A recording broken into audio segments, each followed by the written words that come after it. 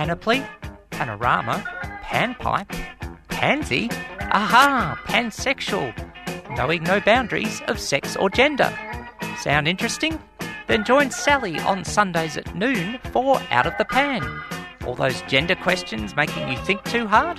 Whether it's transgender, bisexual, polyamorous or beyond, we'll throw those questions into the pan and cook up the answers for you. So go on, push that gender envelope, only on 3CR 855am digital and 3cr.org.au. Let's cook, cook, cook, cook. Let's cook, let's eat. Let's eat. 3CR 855am digital, 3cr.org.au. Thanks for tuning in to Out of the Pan, a show covering pansexual issues, knowing no boundaries of sex or gender. And if you want to get in touch with the show, do so in lots of ways. Out of the Pan 855@gmail.com. Text in 61401 078 981. Look for me or Out of the Pan's page on Facebook, or tweet at Sal Gold said so, and that's the bottom line. 3CR broadcasting from the lands of the original inhabitants and paying respects to elders past and present, and acknowledging our LGBTI Indigenous elders for their unique contributions to diversity and intersectionality on and around our land. Today is part 2 of the Are We Over the Rainbow Yet panel, recorded and took place on 27 July 2015. And, well, a very deliberate choice to open up with Cold Chisel, originally off the Circus Animals album, their 4th studio album in the early 80s, and Jimmy Barnes on lead vocals, and who wrote You Got Nothing I Want. And as it said in the liner notes for this Chisel compilation, it was about a Barnes reaction to touring America in general, Elektra Records PR man Marty Schwartz in particular. Well, personally, what did we want out of this Are We Over the Rainbow Yet panel, which, seemed to be taken over by the marriage issue? Played part 1 last week. There was some pretty cis privilege stuff in there. Have to give another warning today for cis privilege and probably male privilege. But so as we keep saying, we've got to sometimes shine a light under the rock as to what's going on. I'll have a big wrap-up at the end of this part 2, as to what it is. But for now, for about the next 3/4 of an hour, let's hear it as it happened. Part 2 of the Are We Over the Rainbow Yet panel, held at Darebin Entertainment Centre on 27 July 2015, with a range of panellists, from the lesbian and gay community, and yours, I think, from the rest, due to the unfortunate situation at the time of the illness of Tony Briffa. That damn lurgy that hit Melbourne in the winter of 2015 will be remembered for a while. Let's see if there was a lurgy of sorts, a queer lurgy, in the room. Let's have a listen to Are We Over the Rainbow, Part 2. Alrighty. So, to kick on with our evening.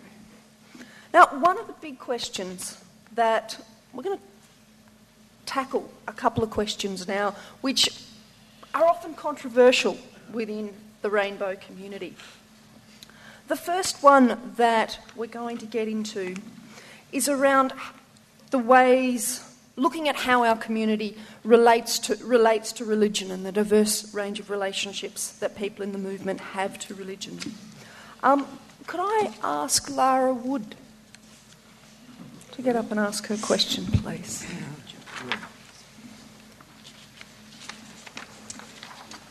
Yes, my question is for Tim Wilson.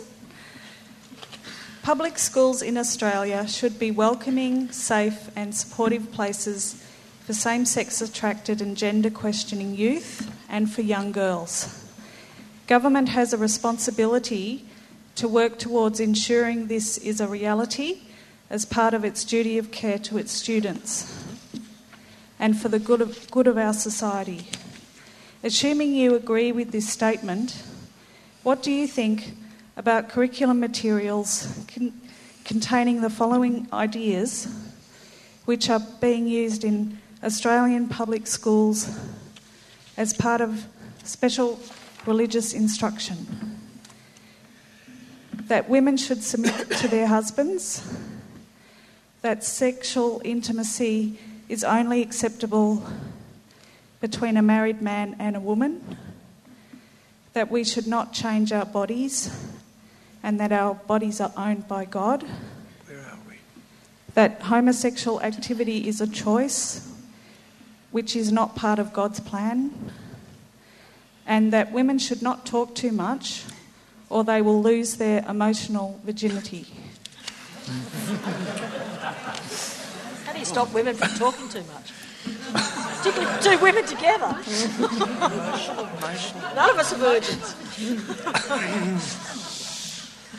I think it would be fair to say I find some of those teachings rather odd, to say the least. But I am asking this very serious question.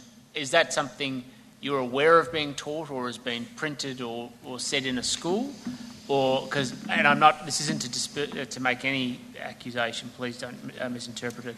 There are lots of things that I've been told go on in schools, and I then go and research and try and find the basis of the information. Often I get told, well, I thought that's what they said, or something along those lines. So it's quite serious. These are actually being taught, and I can, if you give me your email address after tonight, Please. I can send them to you.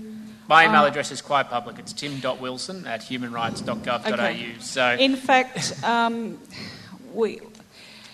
there are three particular books that these teachings come out of. They were banned by the New South Wales Education Department in May. yes. 1 week later, the Sydney Archbishop had a meeting with Adrian Piccoli, the Education Minister, and two of the books were unbanned and let back into the public schools. The third book, which is by far the worst, is still a teaching resource for SRE volunteers, and the woman who wrote the book trains the volunteers in the areas of sex and sexuality. Right. Okay. So we have a huge problem here, and I can send you all the documentation. Please send it to me, but Thank you. I think it would also be wise to send it to the new Gender and Sexuality Commissioner in Victoria, Rowena Allen, because education is a state issue, and I'm not trying to do that to avoid it, and so it's much more in her purview. But I will go off and look at some of that material more closely, because I'm not hostile to having religious instruction in schools, so long as it's done on the basis of choice and the consent of the parent. But in saying that, I think it has to be done in a way which is mindful of the character and the culture that you're fostering in schools. And I don't think public schools should in any way be encouraging or fostering an environment. Rowena's right in front of you, I see. Fostering an environment of disrespecting others, because we rightly get very exercised and energised about issues around equality. But there are two types of equality. There is formal equality, which is about equality before the law and equality of opportunity. And then there's informal equality, which is about equality of outcomes and interpersonal equality. And when you have a public school there for a public benefit, that is a direct extension of the government, for it to foster or encourage in any way an inequality between the people it is there to serve is utterly unjust. Thank you. I'd like to perhaps take the opportunity to draw out these questions around the relationship, ways that we deal with religious freedom and same-sex issues.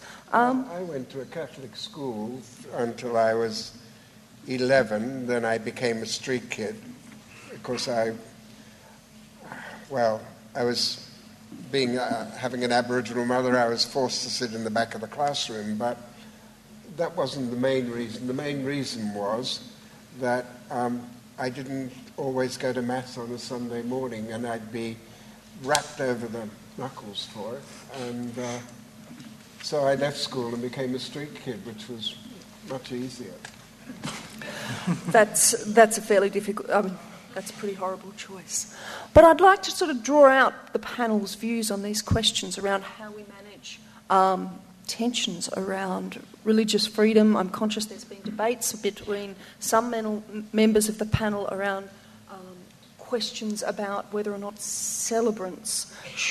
marriage celebrants should be allowed to choose not to marry same-sex couples if they feel that that goes against their beliefs. Would anyone? Can I? I'll just say on that question, I don't have a view about whether they should or shouldn't. I'm torn on that. But seriously, am I going to get married with someone standing in front of me who doesn't like me and doesn't like my lifestyle? No way. You know, I want to have someone. I want Jason there. I want him going, you and Lisa, you are the spunkiest lesbian couple I have ever seen. And those frocks are so awesome and you are awesome. I don't want someone marrying me. So, look, I think it's an interesting question about whether business should be allowed to choose, whether or not all of that stuff in America. I think it's an interesting question. But I don't know that it's a live question because who here is seriously going to go to a celebrant? Surely they turn down the person when they apply. That's right. Or I'm going to turn them down because I'm going to take one look at their face and I'm going, yeah, I don't want you. I don't want this thing that you've got going on now. You know what I'm saying?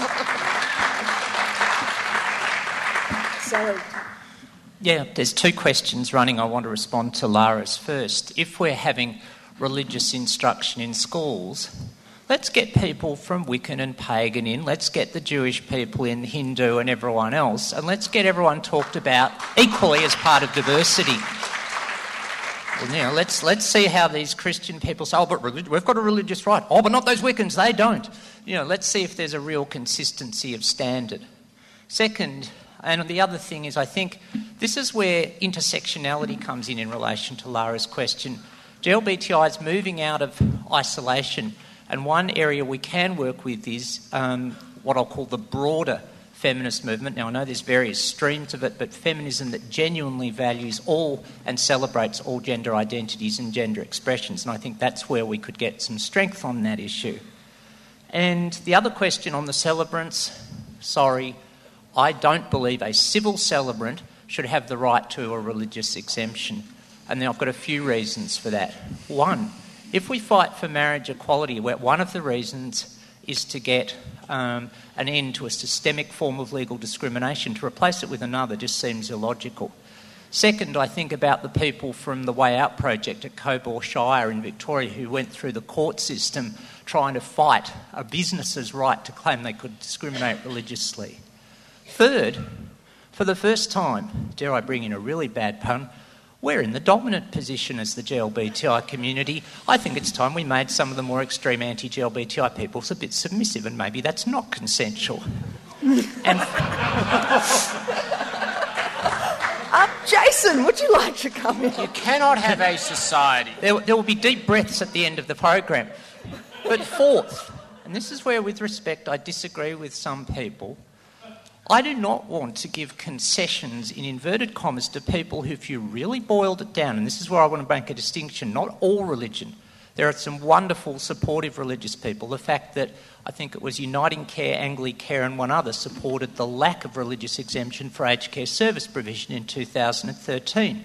But the extreme anti-GLBT, and I'll deliberately say GLBT elements, let's be really blunt here. Let's really put this in line. Their aim, if you really put them on a Royal Commission witness stand, are to wipe us out. They want to commit genocide on us. I'm sorry, I don't feel like I want to give concessions to them. Thank you very much, umpire. Tim, did you want to come back in on that? I'm not into sloganeering. Religious freedom is a human right as much as the basic principle of equality before the law. Yeah. We have a society where our full human rights are not being extended to all citizens. You do not win an argument, engender public sympathy or support to prosecute a case to advance your rights by suppressing the rights of others. There are tensions that exist between religious freedom and marriage for same-sex couples. They are complicated. They have unintended consequences for same-sex couples as much as they do religious communities. I don't know if anybody's following what's going on in the United States at the moment, but there are a lot of people who are same-sex couples, have been in same-sex relationships for very long periods of time. It's been well known there have been teachers in different religious education institutions, and they've been happy and existed there. Now, the extent to which their happiness is something that's up to them. I obviously don't know them. And many of them, because they've now gone off to get married, have directly, as far as they're concerned, the church is concerned, undermined the institution of marriage as it is taught, and they've been legally been able to be fired. Now, we have laws that are very similar to that. I don't think it's a good thing to see huge numbers of people mass sacking because we rush headlong and strong into thinking that we can change the law without thinking about some of these consequences. I strongly believe in change in the law, but there are ways that it can be done smarter with greater respect for religious freedom than perhaps we have in the past. And on civil celebrants, I have no issue with civil celebrants saying, I have a conscientious objection or religious objection to marrying a same-sex couple. I don't agree with them.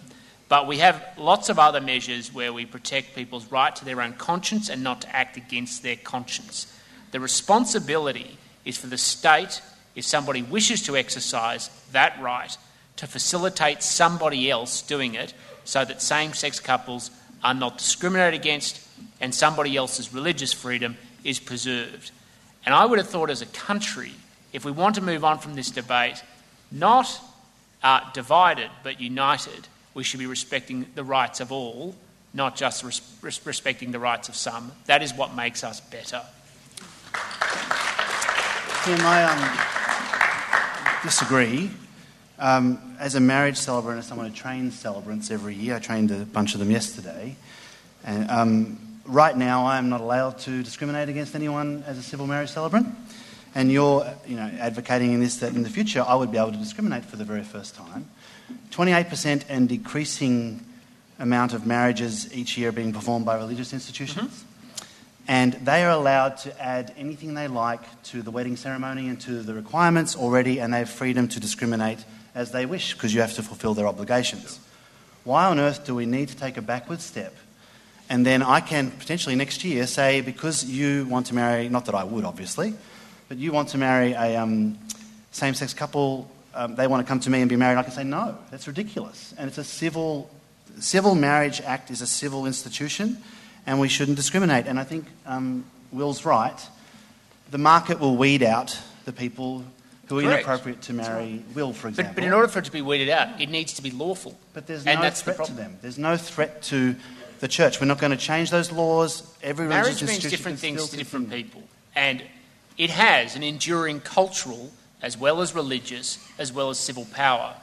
This is part of somebody who's long been an advocate for getting government out of marriage as an alternative. And, the reason it will never be successful as a proposition, even though I support it, is because gay people don't want to turn around to their partners of many years and say, will you civil union me, any more than straight people do. And the fact that there's a civil institution that has that cultural power means it means multiple different things to different groups of people. Do I think people should discriminate? Absolutely not. Do I think people who have a conscientious objection, though, should be compelled by law to do something against their will? No. And I don't understand precisely the point. We might have many disagreements on other issues, but why on earth wouldn't I want them to be able to say, I don't want to do this, and just let them get on with their lives and I'll get on with my lives, and hopefully one day they'll realise that it's of benefit for them to change their view. That's correct, but there's no need to legislate for that. It's actually in place now, and with the changes they want in the Marriage Act, that can still happen, and the market will take care of itself. We don't need to actually enshrine discrimination for the first time.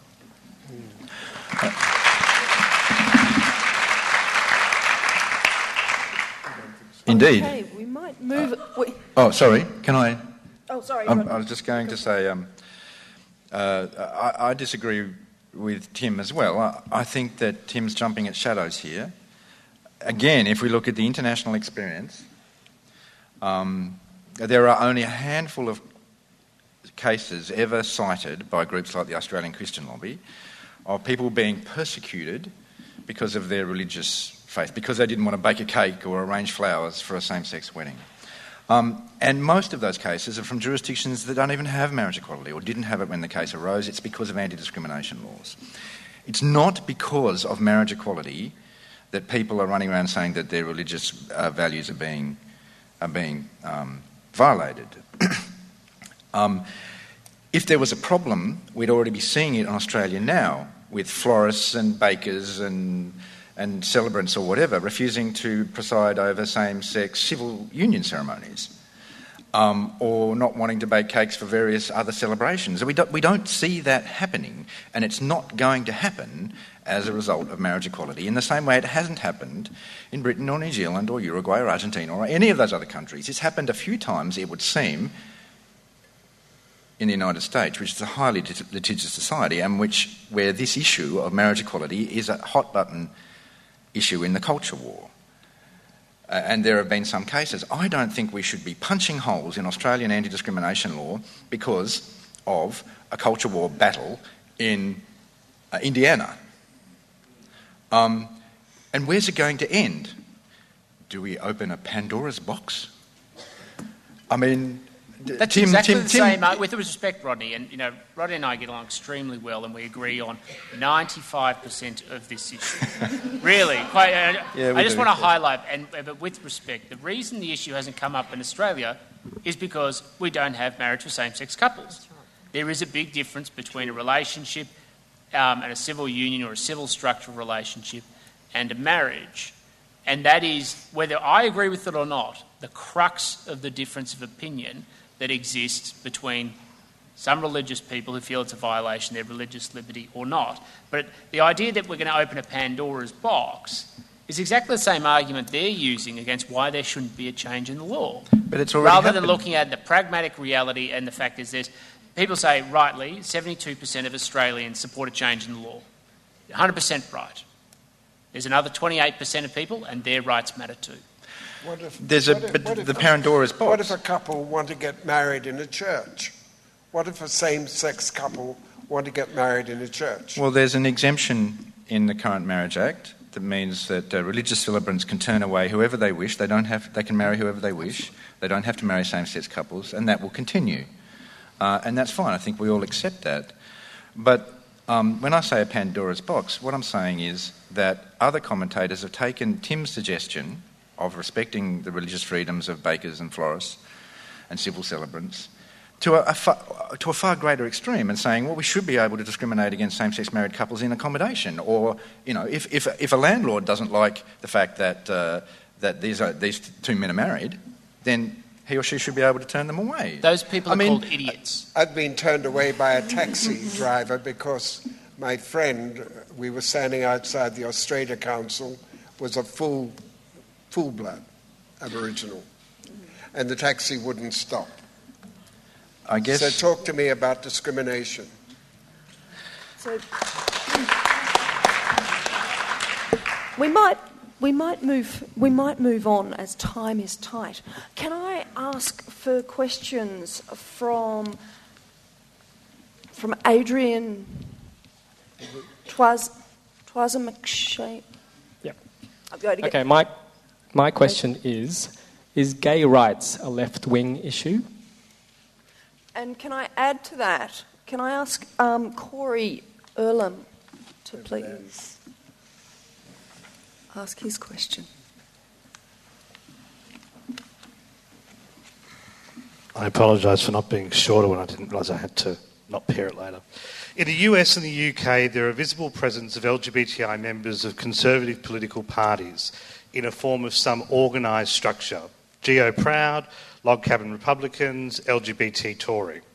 Here in Oz, there's the Queer Greens and there's Rainbow Labor, but there's no visible home for conservative voices within the Liberal National Party structures. My question is twofold. One, do the panel think that LGBTI movements in Australia need a formal Rainbow Liberal organisation rather than just two prominent individuals associated with centre-right politics?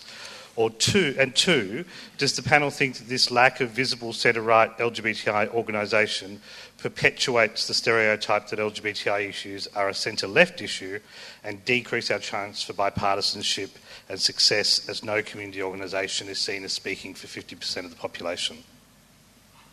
I'll have a go at that.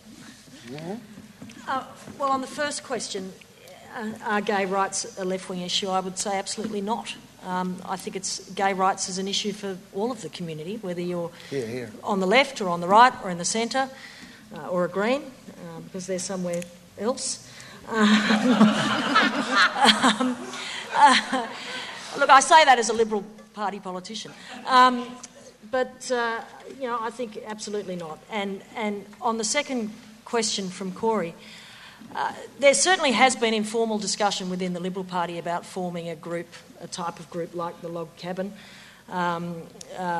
because there's been thought amongst the very many gay and lesbian members of the Liberal Party, certainly in New South Wales where I'm based, that we don't have the kind of voice that we think that there should be, that there is no formal recognition of the fact that the very large section of the party are LGBTI people.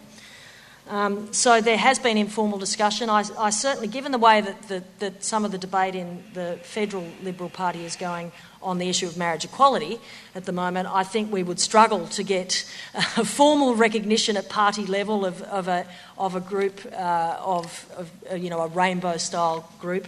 But I think it is probably getting to the point, given the way that discussion and debate is going, and that we do actually need to start looking at an informal grouping that waves a banner and says we are gay and lesbian, transgender, intersex, queer, liberals and nationals, and we're proud of it, and we want to have a voice, and we want our party to listen to our voice and to listen to the people, the majority of the people of Australia, and reflect their views a bit better.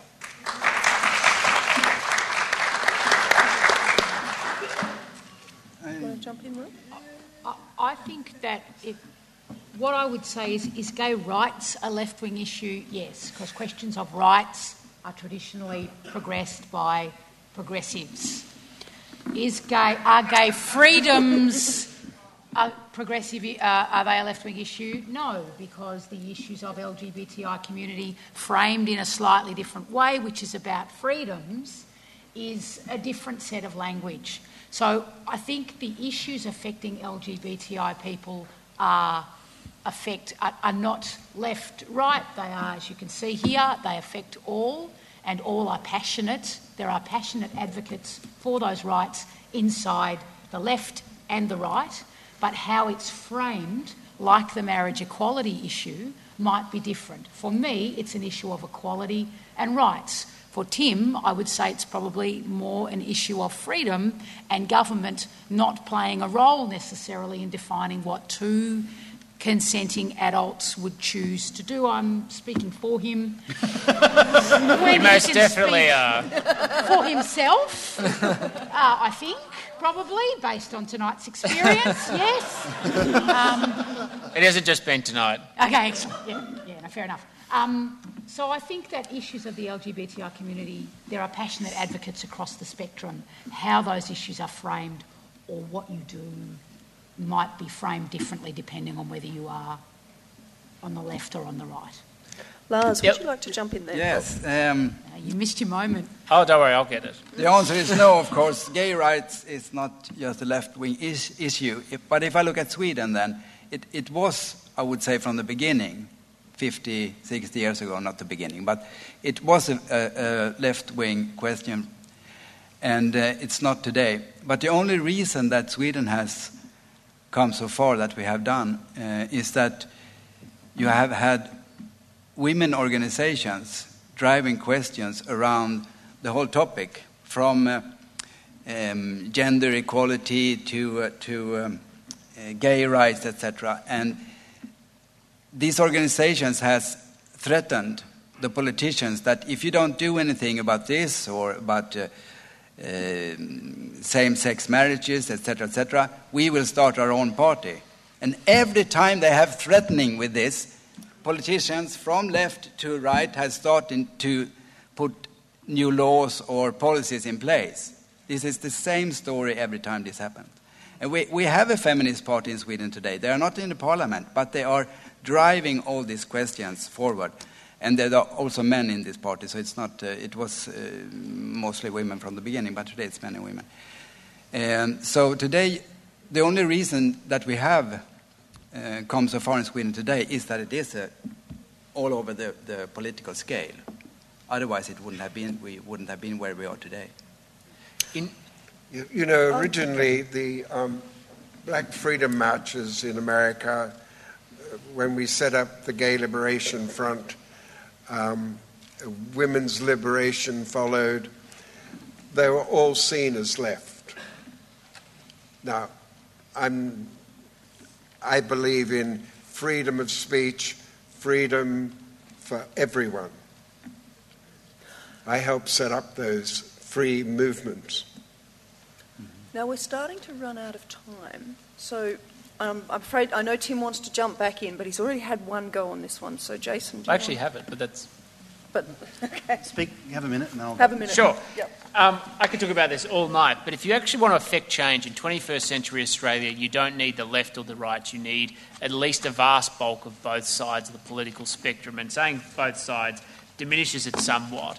I could go into a long history about how the left actually never gave two hoots about rights up until about the middle of the 20th century, because rights are actually invented by centre-right political philosophers because they're about protecting the rights of the individual against the state, and that was always opposed by the left, but that's by the by.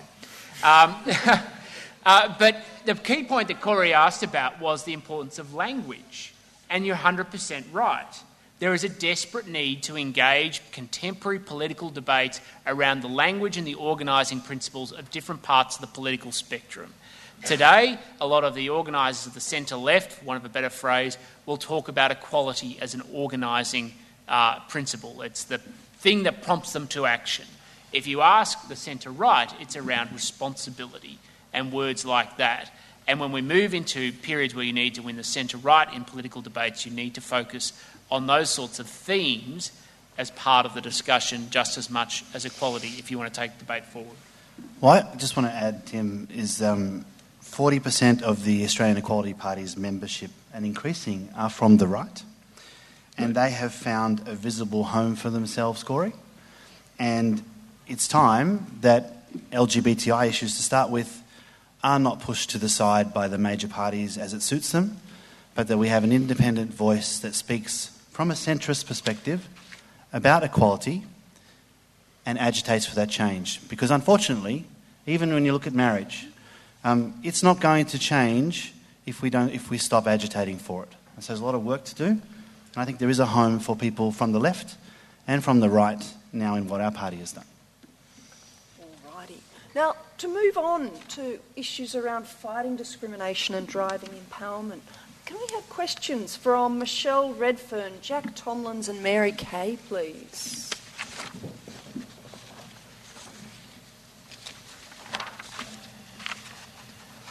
Hi there, Michelle Redfern.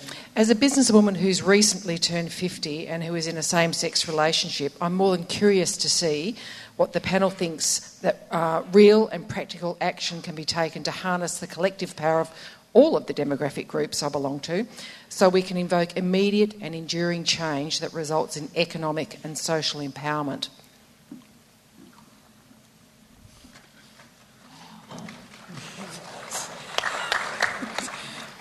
This is kind of a will, but for everybody, really. I recently saw the English movie Pride, which you should all see if you haven't, because it's fabulous, which tells the story of a small group of lesbian and gay activists in London who decide to raise money for a Welsh mining community during the 1985 miners' strike. At first, the miners find it difficult to accept the gays, but by the end of the movie are proudly marching with them, and the small band of London activists have become our gays. With this in mind, I was wondering how, 30 years on, the union movement can best support the gays.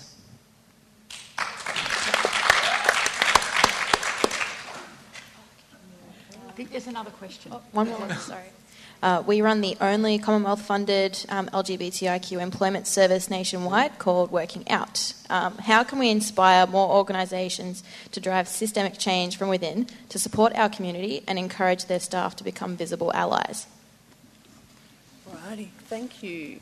Will, shall we start with you on this? Okay, I'm going to take the union question. I think.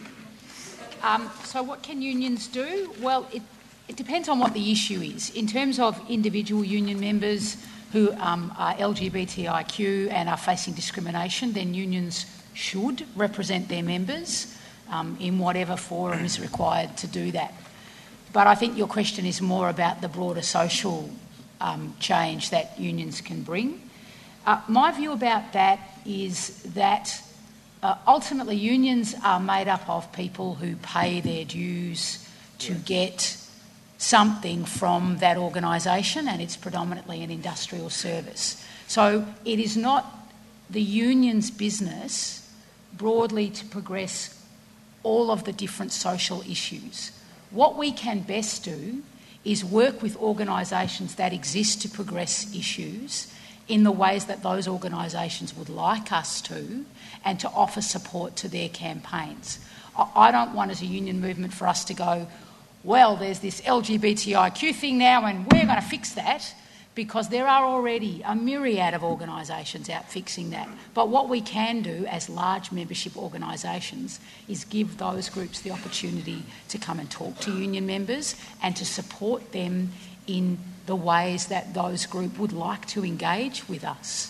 So when those groups come to us, I would say the Victorian Trades Hall Council has a resolution on foot and has done it, I think, twice now, where they fully support the marriage equality campaign and call for that reform and say that it's long overdue. So there's the symbolic things we can do, and then there's the work that we can do with groups. Lars, would you like to come in? Yes, I think that unions can do a lot together with companies, of course. But I have to tell you first, learn you a little Swedish. Today in Sweden we are talking about him, which is han in Swedish, H-A-N.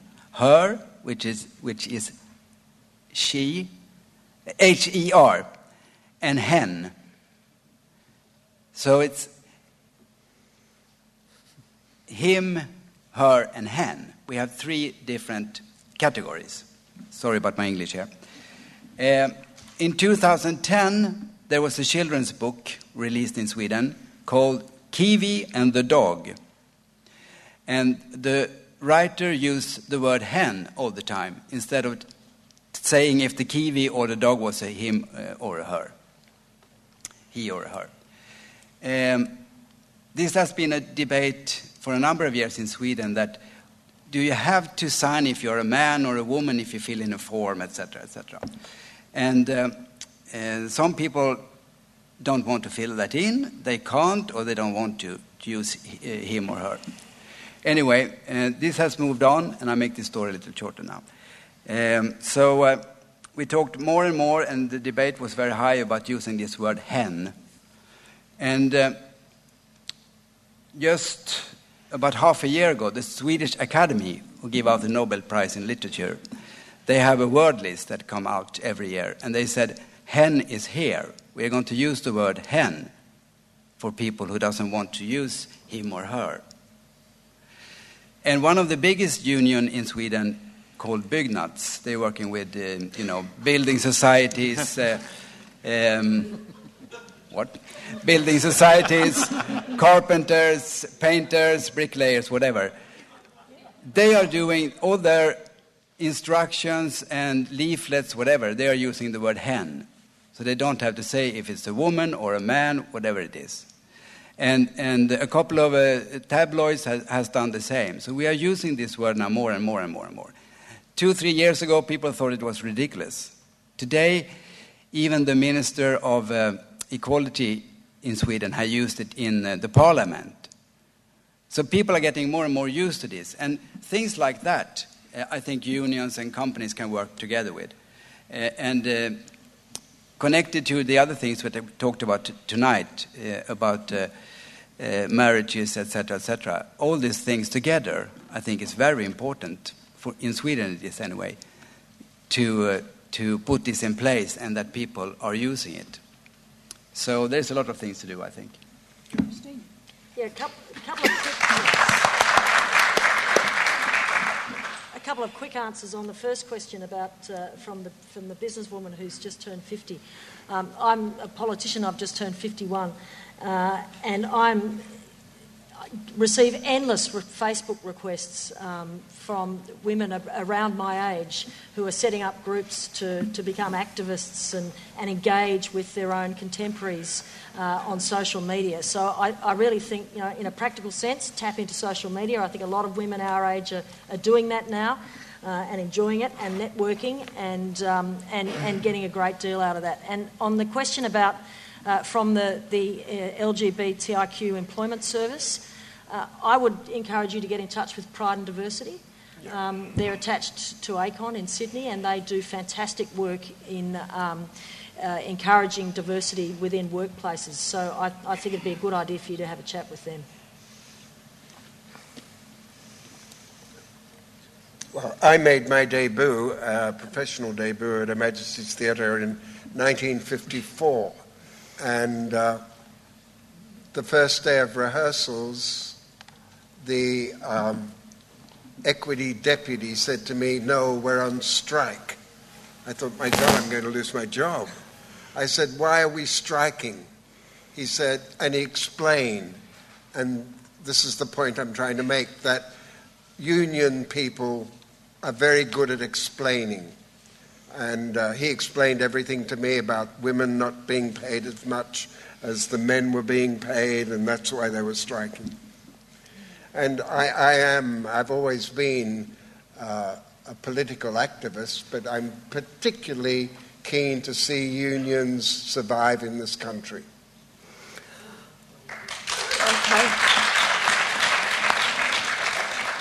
Okay, folks. Now, we had a whole list of other questions on raising issues. Pardon?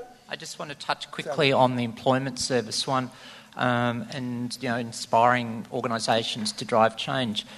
Talk about how awesome trans people are, declaring all possible bias. Lynn Conway, who invented had made a major breakthrough in multiprocessing in computers. Lana Wachowski, one of the co-directors, producers of The Matrix and Cloud Atlas movies, say that if you just give a trans and gender diverse person just a bit of a hand up, give them a bit of a start, you could have that sort of genius in your organisation.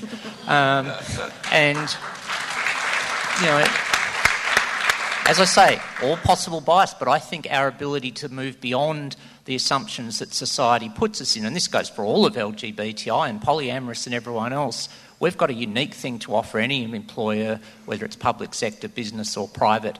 And in relation to the 50-year-old businesswoman, anything that involves sharing skills on running businesses, particularly are there unique challenges for GLBTI? There might be and there might not be. Anything that could help there, I think that would be really cool as well. Alrighty, I'd love to thank all of our panel members for what's been a fabulous discussion. We've got a long list of questions we still haven't managed to get through, and yet we promised we'd let you get out of here by 10 o'clock. Pardon? Anna Brown's question. Go on, Anna. Jump in, Anna. Look. Thanks, Noel. How's everybody's parking? Thanks, Noel. Mine's a bit of an sort of movement-building, navel-gazing one.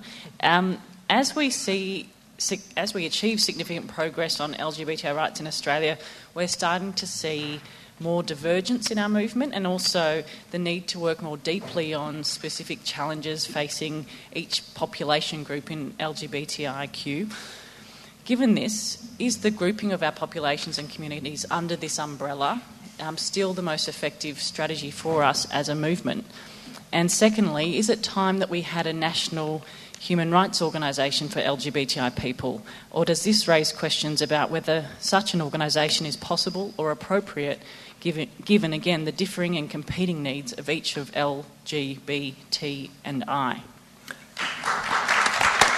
Jason, that sounds like a perfect question for you. I actually think that we do need a national human rights organisation, and I certainly want to play a part in that at some point down the track. I think by being collective and together across the divide, whether you're from the left or the right or from whichever LGBTI organisation you're a part of, that together we actually can get the changes that we need to occur. And there are many, and I don't think that we need to double up with others who are doing the same things, and we need to actually listen to each other and understand what each other is doing, and not attack each other if we think they're doing it differently, because there is a lot of attack in our community as well.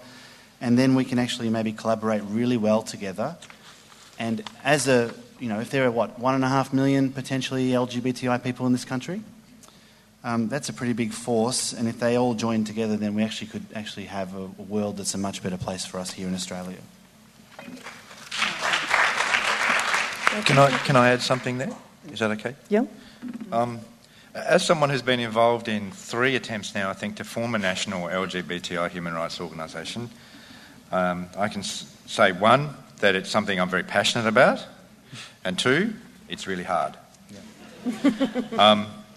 I'm passionate about it, obviously, because we need consistent representation at a federal level, because there's a lot of really positive law reform that can happen there. 2, I think if we had a national organisation and then as Anna said, differing and competing needs of LGBTI people would be easier to balance up, to make sure that resources are properly allocated. There wouldn't just be a free-for-all like it is now, that it would be actually something that policy could be said about in a rational way with involvement from the community, which would be great. But I've found in the past that it's not any competition between LGBTI people that's the problem, it's a competition between Sydney and Melbourne. Sorry, it's a fact. And the fundamental point, I guess, about establishing a national organisation is it can't be an organisation that represents the states, because then that kind of interstate rivalry comes up. We've been so good at working at a state level over the years. The Victorian Gay and Lesbian Rights Lobby, represented by Anna and Corey, and the New South Wales Lobby was in there, and other people in other states. We've done such a great job, but we haven't yet translated that to a federal level. And when we do that, we need to start from scratch. We can't make it a federation of groups. It has to be something that begins. Maybe it could evolve out of Australian marriage equality, or maybe it could evolve out of something the Equality Party does, or whatever. But it needs to be something that has its own independent existence. And I hope desperately that we're able to do that, because we're the only Western nation that doesn't have that national organisation, and it is a missing piece in our community's jigsaw.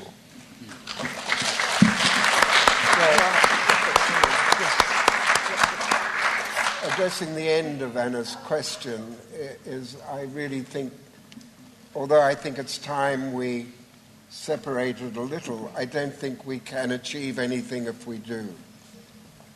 We also need a national trans voice. Yeah. That's the other thing.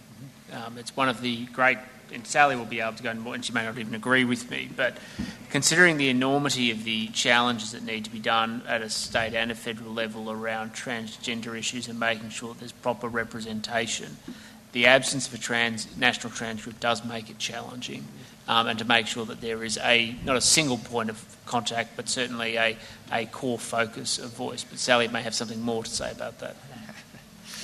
Yeah, look, a few things as quickly as I can. I think it's a great question, Anna, and I also think I very much acknowledge this need to be mindful of differences between LGBT and I, but let's also remember Organisation Intersex International, and sad that Tony again isn't here tonight, do have a national intersex body. Where would they fit into this? The second point that went through my head, I think if it's done carefully with some good facilitation, we could get it underway, but I think we've got to start right from the grassroots up about values and goals.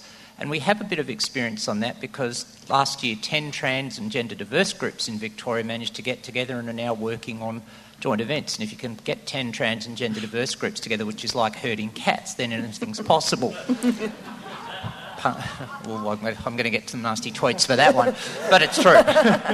Third, intercity rivalry. I think I think that things have shifted in the last few years. I'm aware of Rodney's experiences with Equal Rights Network and what was the Council of Lesbian and Gay Rights. I think things have matured somewhat in the last few years, and we are now having more empathy for one another. So I think we could do it, but I just think we've got to have the right process. And I think we do need to remember that a lot of what we face comes from, heterosexism, that sort of thing, and we still have that in common to work together.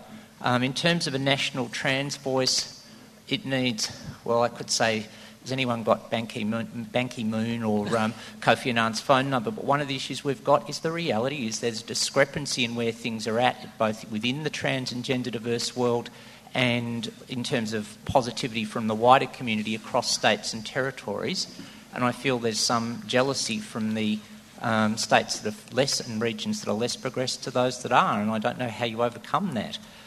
So I think it's achievable. I think it needs to happen. Just needs to have the right underlying process of goals and values to start with, and I think we'd be able to give it a crack. Oh, there's intercity rivalry. I often think that Melbourne is a very community city, whereas Sydney's a corporate city. Now, let's come from a place of understanding rather than judgment on that. They're both good things. How do we make them work together? I'm being a bit humorous, let's take Sydney's corporate dollars and pump them into the community. Not in Melbourne, but everywhere. Sounds like Canberra is the solution. The serious answer is let's just work on our strengths, and I think we can glue it together. I think we've certainly demonstrated that tonight with an enormously diverse range of speakers demonstrating just how much in common there is and how much of a shared voice and a shared view there is across this movement, and particularly that preparedness to listen.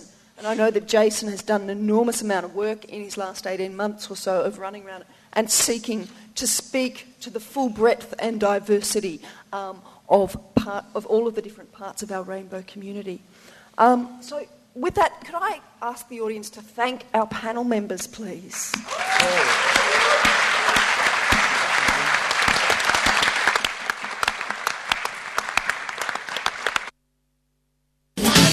Bisexual Alliance is a non-profit organisation dedicated to raising awareness and supporting people who are bisexual, people who are multigender attracted, their partners and their families. Bisexual Alliance runs several monthly discussion groups in and outside of Melbourne to offer support, a safe space to chat about your experiences and to explore others' experience of multigender attraction. These groups are for bisexuals, those who are questioning and their loved ones. For more information, visit bi-alliance.org or email info@bi-alliance.org. Getting us back beyond gay and lesbian. There it was, the part 2, the conclusion of Are We Over the Rainbow Yet? Well, look, listening back, I've got to say that wasn't as bad as I felt it at the time, but I have to be honest, I have to say that in terms of my community/work involvement, that was the lowest point of my year. I felt there was a lot of cis privilege. We heard last week one of the cisgender participants say, we will do marriage first and then we will do other things later. My emphasis on those 4 words. Who's speaking for whom? Lumping everything else in as other things. Tim Wilson's, regardless of who it was, saying, when I want one voice to listen to, it's not about what a cisgender person wants, it's what the trans community wants. And the fact that so much of that time was taken on marriage and related issues when nothing was really talked about in relation to trans and bi mental health, which is why I deliberately chose to play Bi Alliance's message just then. It does bring up lots of issues for our community, and I agree with the stuff at the end. How do we work together equally and equitably? And there's a classic poster of the young 3 people trying to stand on boxes, which demonstrates the difference between equality and equity. I think we need to keep that in mind. All right, leave it there. Thanks for tuning in to Out of the Pan. To wind us down a bit, I'll take us out today with a beautiful track from the early 2000s, a duet. This is the acoustic version of Mark Knopfler and James Taylor, Sailing to Philadelphia, the story of the Mason-Dixon line. Thanks for tuning in to Out. You've been listening to a 3CR podcast produced in the studios of independent community radio station 3CR in Melbourne, Australia. For more information, go to allthews.3cr.org.au.